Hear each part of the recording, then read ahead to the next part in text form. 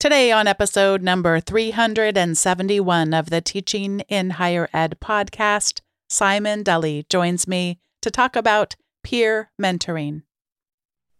Produced by Innovate Learning, maximizing human potential.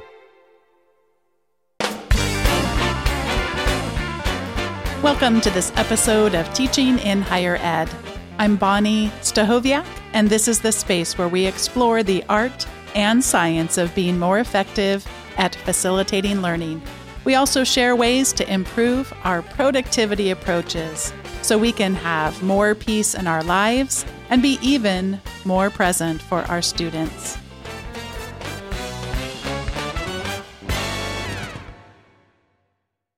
Simon Dully is a teacher and researcher within the Department of Psychology at the University of Groningen, where he also serves as chair of the Education Committee. Simon is passionate about the role peer mentors can play in enabling their student mentees to best navigate the academic, bureaucratic, and social challenges of university life. His current interest in this regard is focused on exploring the ways in which peer mentors can build and maintain supportive learning communities, as well as implement motivational interviewing into their mentoring practice. Simon, welcome to Teaching in Higher Ed. Thanks, Bonnie. It's great to be here. Let's begin by having you tell us a little bit about what is peer mentoring and what are a few of the forms that it can take.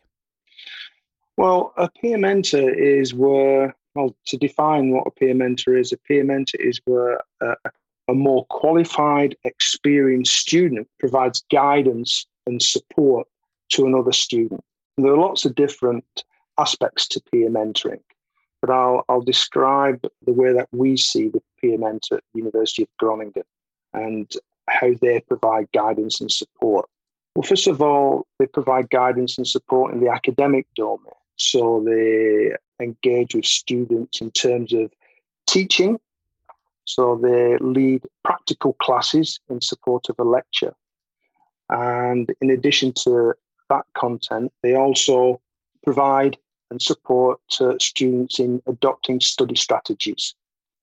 They also provide emotional and social support to students.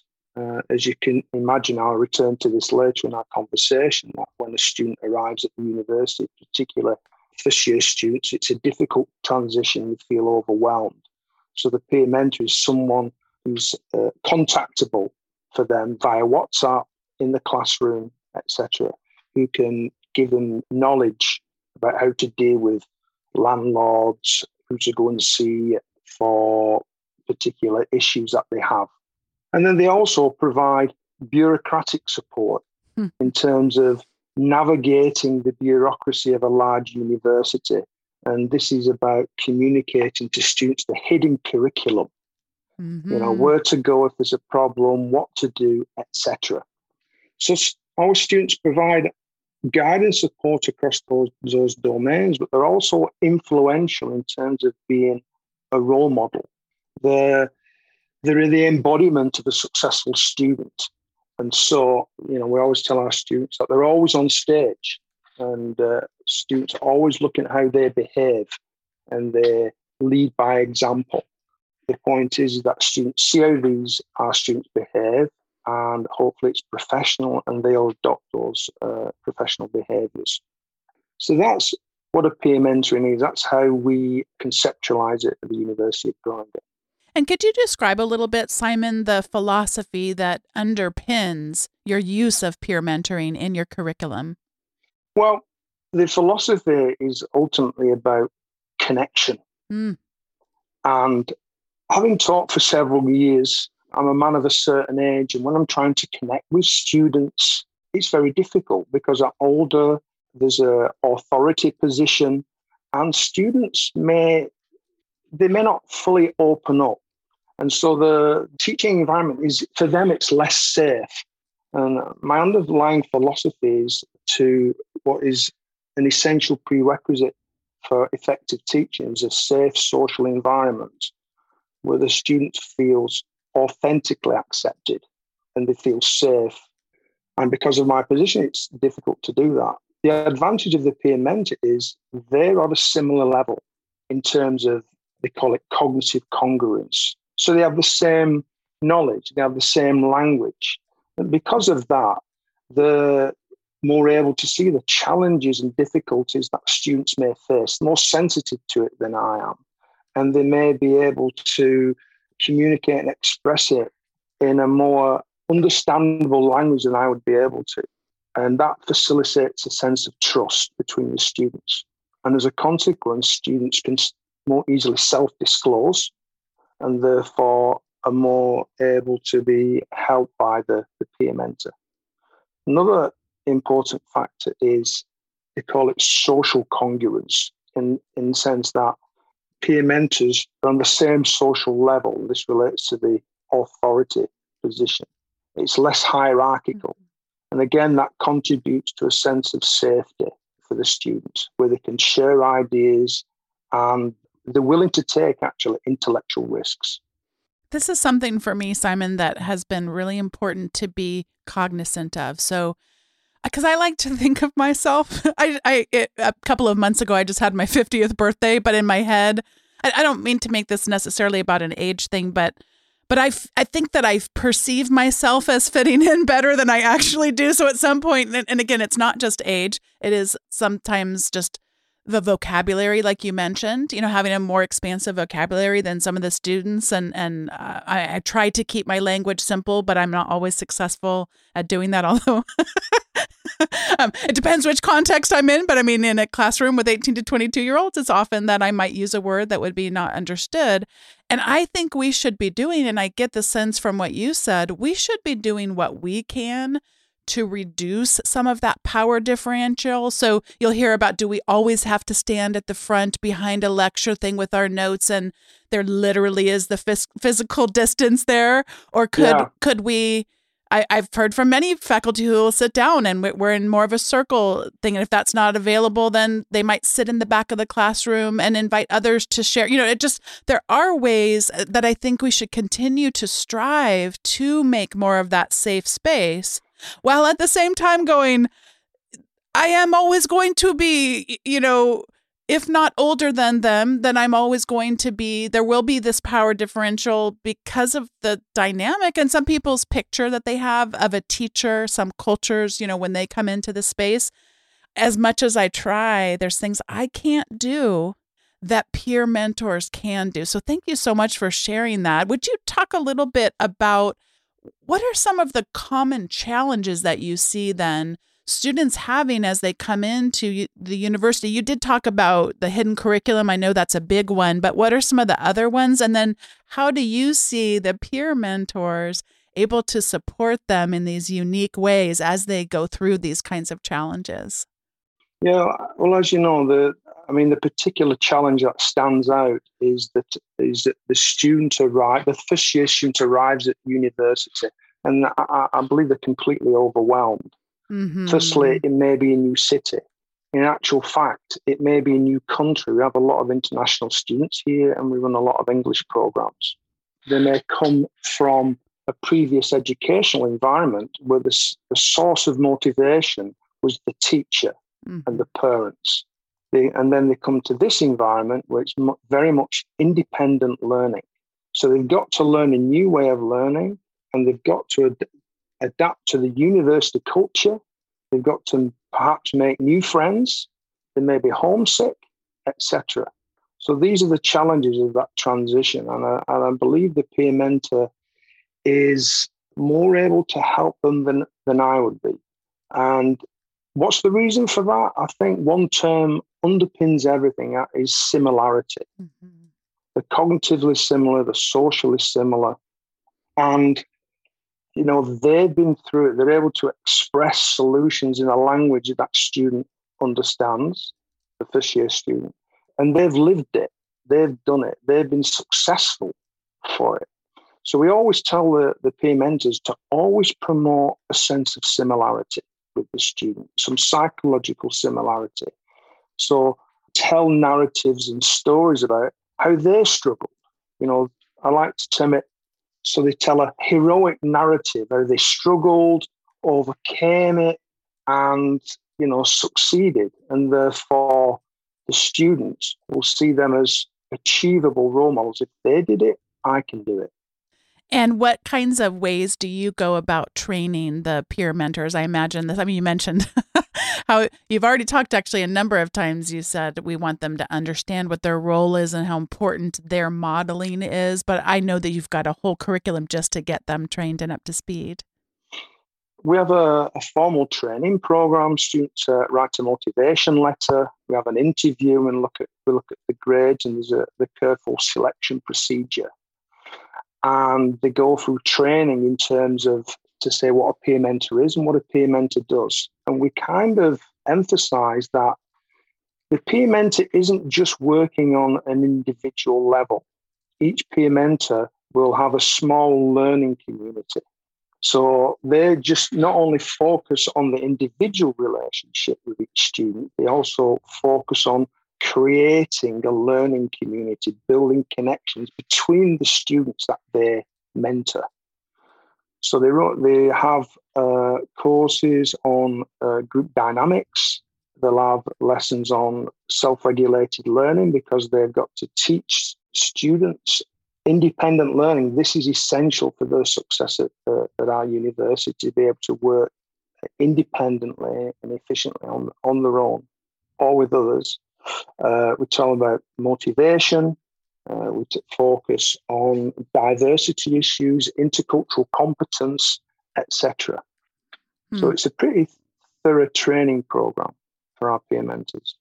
Would you talk a little bit more, Simon, about what you see as some of the key elements that are locked inside of this hidden curriculum unless we make it more transparent? What are some of the things that you find you have to help them sort of unlock for newer students? Well, the hidden curriculum concerns, there's who to, if they've got landlord problems, who to go for help at the university, where to get official support if they've got particular problems, so where the student advisors are. If they're suffering from particular problems, who to contact, psychologist, etc. So it's just acting as a bridge to formal advice for particular problems that students may be facing. Mm-hmm. Also, another part of that is telling students how to study. I've called it self-regulated learning, but it's always a surprise to me that students have very little knowledge about studying independently. So teaching them study strategies, teaching them to get into study groups and make a study diary, how to make effective goal setting, Some of the things that you're describing, and at the risk of potentially alienating much of the listening audience right now, you say students don't know how to study. In my experience, neither do faculty, because we think of it as, when I was at university, it was always pull out the textbook and highlight and review my highlights. And of course, we've learned that actually I would have been better off to get some more sleep than to review notes, because it's such a passive form of learning. So we really have discovered a lot about how learning happens. And so I feel like, students don't know, also faculty don't know. So sometimes if you have this formal program, that can really help bridge that gap between where most people in their doctoral programs don't take classes on how to teach. They take classes and produce research on their own bodies of disciplinary knowledge. But this is really where there can be a really big gap in much of higher education, and this is just one way of bridging that gap. You also talked a little bit about the different forms. Many universities, I would even say probably all of them have some kind of tutoring, and then many of them have discovered that the tutoring doesn't go far enough. What that is called, at least in the STEM fields here in the United States, is called supplemental instruction, often abbreviated SI. And so we have an SI program that sounds like it is somewhat similar to your peer mentoring when it's that disciplinary knowledge. So if a class is particularly challenging for students to learn, or perhaps the faculty member might be challenged in their own teaching capabilities, then you have these peer mentors. And again, we don't call them, actually, maybe we do call them peer mentors. If anyone's listening from a university, I may have just said that incorrectly. So we have these students who both attend the lecture, but then also are able to make that lecture come a little bit more alive through active learning and group learning, peer learning, that kind of thing. But that's really within the domain of the discipline. And then it sounds like you also have these things which, more student success oriented things. So you're bridging across a lot of different areas. How is that structured then? Is that all under one auspice, or is it kind of happens in a lot of different places? I think you're a much larger institution than the one that I teach at. Yeah, we call them learning communities. And so this year, for example, the first semester, which is 8 weeks, those students stay in that learning community for the whole year. And in the first part of the semester, the course is structured towards developing knowledge of research methods in psychology. And they'll also have another sessions in the same learning community, the same 10 to 12 people. They'll also get together, led by a peer mentor, to focus on the development of general academic skills, referencing, scientific writing, critical thinking, etc. So, as I said earlier, the point is we focus on the peer mentor, but the peer mentor is working on at two levels: to support the individual, but also to really manage and establish and sustain a learning community throughout the year, because it isn't just the peer mentor that we want to support the students. We want the students to support each other. Mm-hmm. And how does it work as far as the peer mentors? I know you mentioned they get selected. What does it mean to have been selected? Am I going to receive remuneration of some kind, or is it part of a class? How is that part structured? There is some monetary reward once they go over a certain set of hours, but they do get, they get credits for being a peer mentor. And obviously, they get a nice certificate at the end of the year. Of course, they'd have to. And that is, I suspect, what a learning opportunity. How much more do we learn when we're able to see what these things look like in the very messy world of interacting with other human beings and trying to foster this kind of environment? Yeah, absolutely. And I think I've talked about that there are benefits to the students who receive the mentoring from the peer mentor, but also benefits to the peer mentor. Teaching is to learn twice. And many times at the end of the time as a peer mentor, they come and talk to me and say, wow, I really know about academic skills and research methods. So everyone benefits, I think, peer mentors and the students. And you talked a little bit as you corresponded with me about one way that you're starting to adapt your curriculum, and that was through something called motivational interviewing. What can you tell us about why you saw a need for that to be brought into the curriculum and what you're thinking about doing moving forward? Well, what comes from the feedback every year from the students who are part of the peer mentor classes is that they do actually appreciate the peer mentors. They do see a warm, safe environment. And I think we don't take advantage of that safe learning environment in terms of motivating students. So we give them information, but we're not using techniques to actually energize them to adopt these particular strategies. I used to be a motivational interviewer in the area of exercise psychology. And motivational interviewing is kind of a helping conversation that focuses on how and why people can change, become motivated to change their unhealthy lifestyle. And I think in this way, we can use peer mentors because of their unique position. They're maybe in a better position to influence and energize students more than I would be able to, because the students will feel more open and more receptive to their messages. So what we hope to do is teach this technique called motivational interviewing to students to peer mentors on a very basic level. I would imagine that there may be some challenges in trying to have people recognize the difference between the profession of providing therapeutic services to people and me coming alongside you as a peer mentor. I mean, helping them understand the difference between those two things. I mean, that's something that comes up, of course, with faculty. Some would be completely, oh, I'm so completely uncomfortable with any of this, so I'm going to keep this big wall. And then some that maybe don't always recognize to self-identify, boy, this person really needs help that goes beyond me. How do you help them be able to make those distinctions? Well, I think what we're going to do is communicate clearly that motivational interview, and although it had originally a clinical basis, it's used across a whole set of domains. And we'll communicate how we're going to do that. And obviously, if students feel threatened or don't want to be involved, then they've got the right to withdraw from this technique. Mm-hmm. But it's also used in schools, in terms of just a conversation. It's just basically listening and evoking what's called change talk from students. And, in my experience, students struggle at first to adopt this independent learning.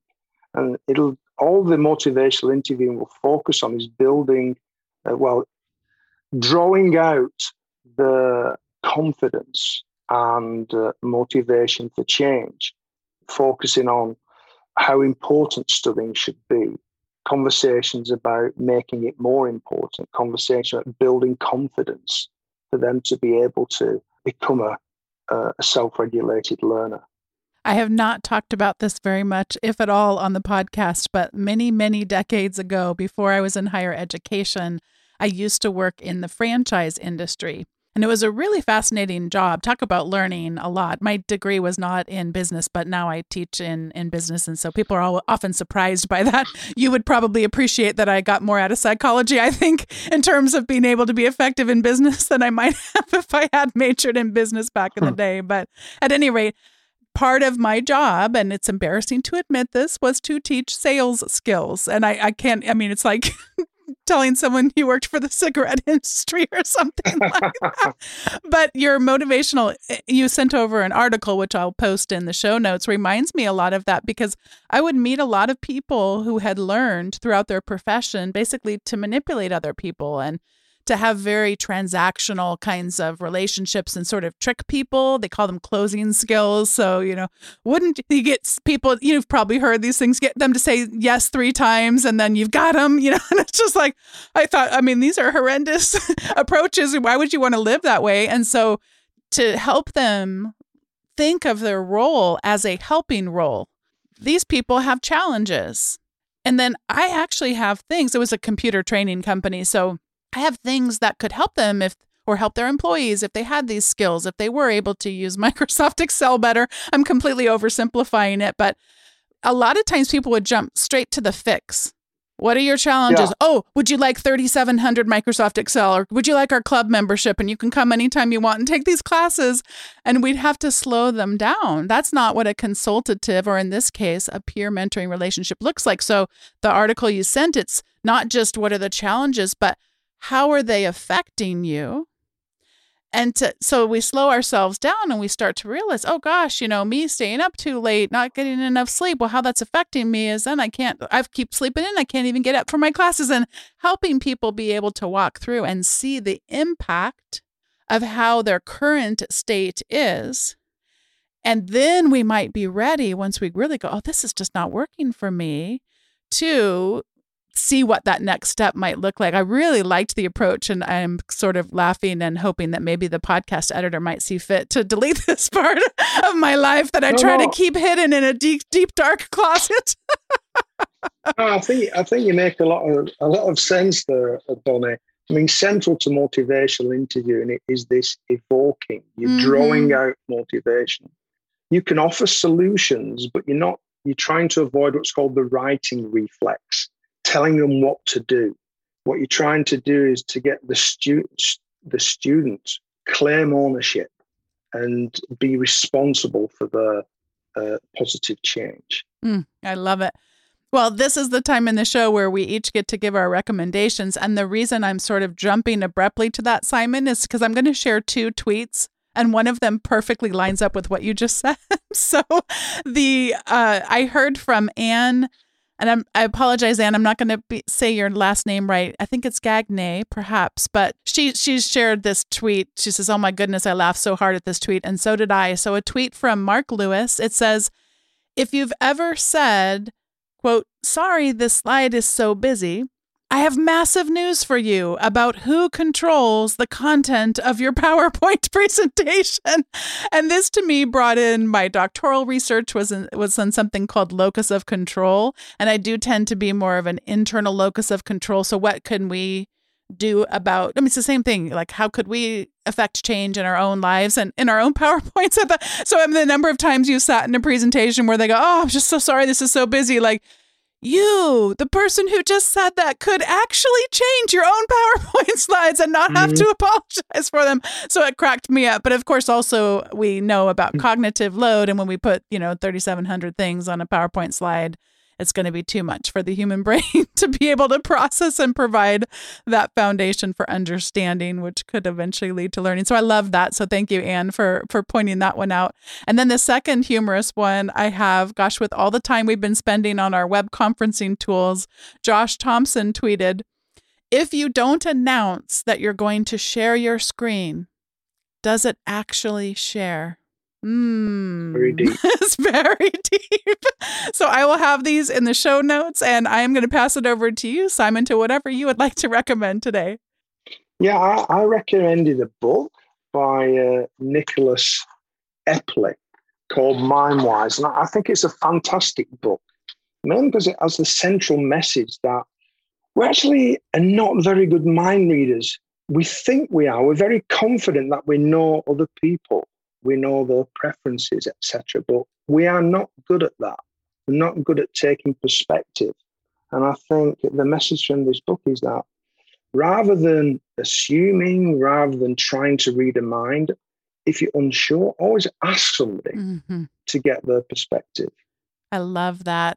There's a researcher, also speaker. Her name is Brene Brown. And one of the expressions that she uses, Simon, is, "The story I'm telling myself right now is," and that's often where we can get into our messed up thinking, where it's, if you just say that to, "I'm experiencing this thing," and a lot of times we ascribe intentions on other people or events that are happening. And we got to do that check, because you're absolutely right. We're so wrong so much of the time. But it really takes a lot of self-awareness and also courage to have those conversations and say, I noticed that you're looking at your watch. Is there somewhere you need to be? Or just, to check in, because, "Oh no, actually I'm looking at my watch because," and then the actual story on the other side, boy, when we hear those things, transformative. Yeah, and I think this comes through just in your interactions with students and also interactions with colleagues at work. Ask, try and confirm. Yeah. I was having a great exchange via text this morning with a colleague, and she was talking about that she just discovered that her students don't watch her videos if they don't have any points associated with them. And she was kind of transparently, I'm kind of disappointed in that. And like you were saying earlier, I didn't want to tell her how to feel. I didn't want to be writing, but I sure felt like it as she was sharing this, because I thought, it's in all of us. So if we say, "Hey, would you like to go for a walk tomorrow morning at 10? I'm more likely to go for a walk tomorrow morning if I set a time to it and we're going to meet up together, than if I just think, "You know what, maybe this week I'll go for a walk." So it's kind of that same thing.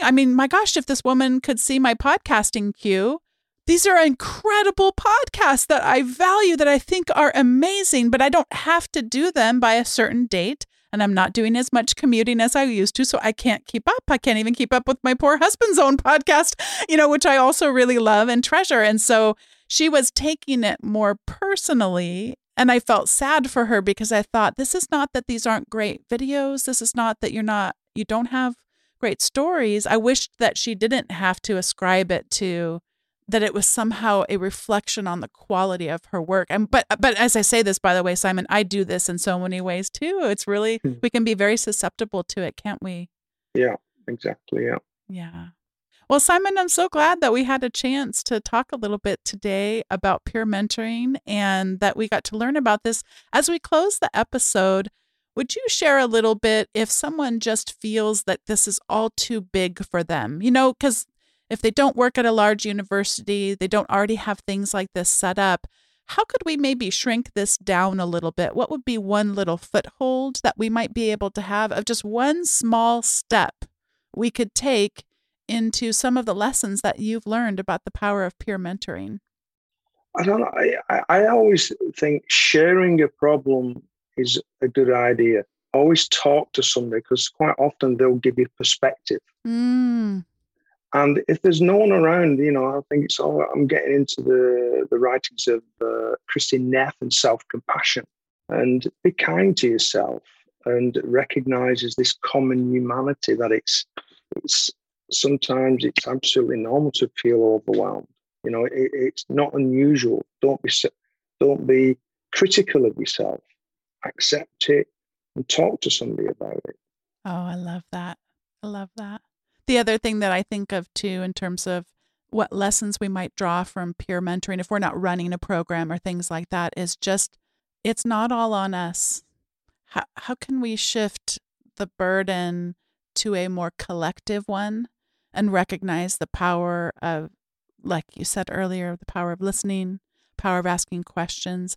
Another colleague, we had an exchange a couple of days ago just about some of the difficult conversations coming up in the classrooms. And I know myself, I just struggle where I think, oh gosh, I'm failing. And so often if I could free myself and just ask better questions and then really listen for the answers, that's where we can find ourselves, where it's not about us being the hero, fixing it.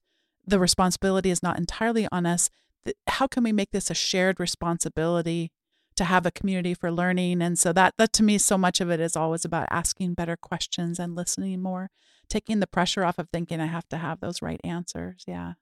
We've had people talk about self-compassion previously on the show. I feel like maybe we need to add that to your recommendation. May I do that? Can I include that one as well in your recommendations? Yeah. Absolutely, yeah. Yeah. I'm not familiar with the literature, and it seems like some that I should be. It seems really good stuff. So thank you so much, Simon. I really enjoyed our conversation. You're welcome, Bonnie. It was a pleasure to be here and to meet you. Once again, I'd like to thank Simon Dully for joining me for today's episode of Teaching in Higher Ed. If you'd like to visit the show notes for today's episode, they're at teachinginhighered.com/371. They're also probably in your podcast player, swiping in some direction, depending on the app that you're using.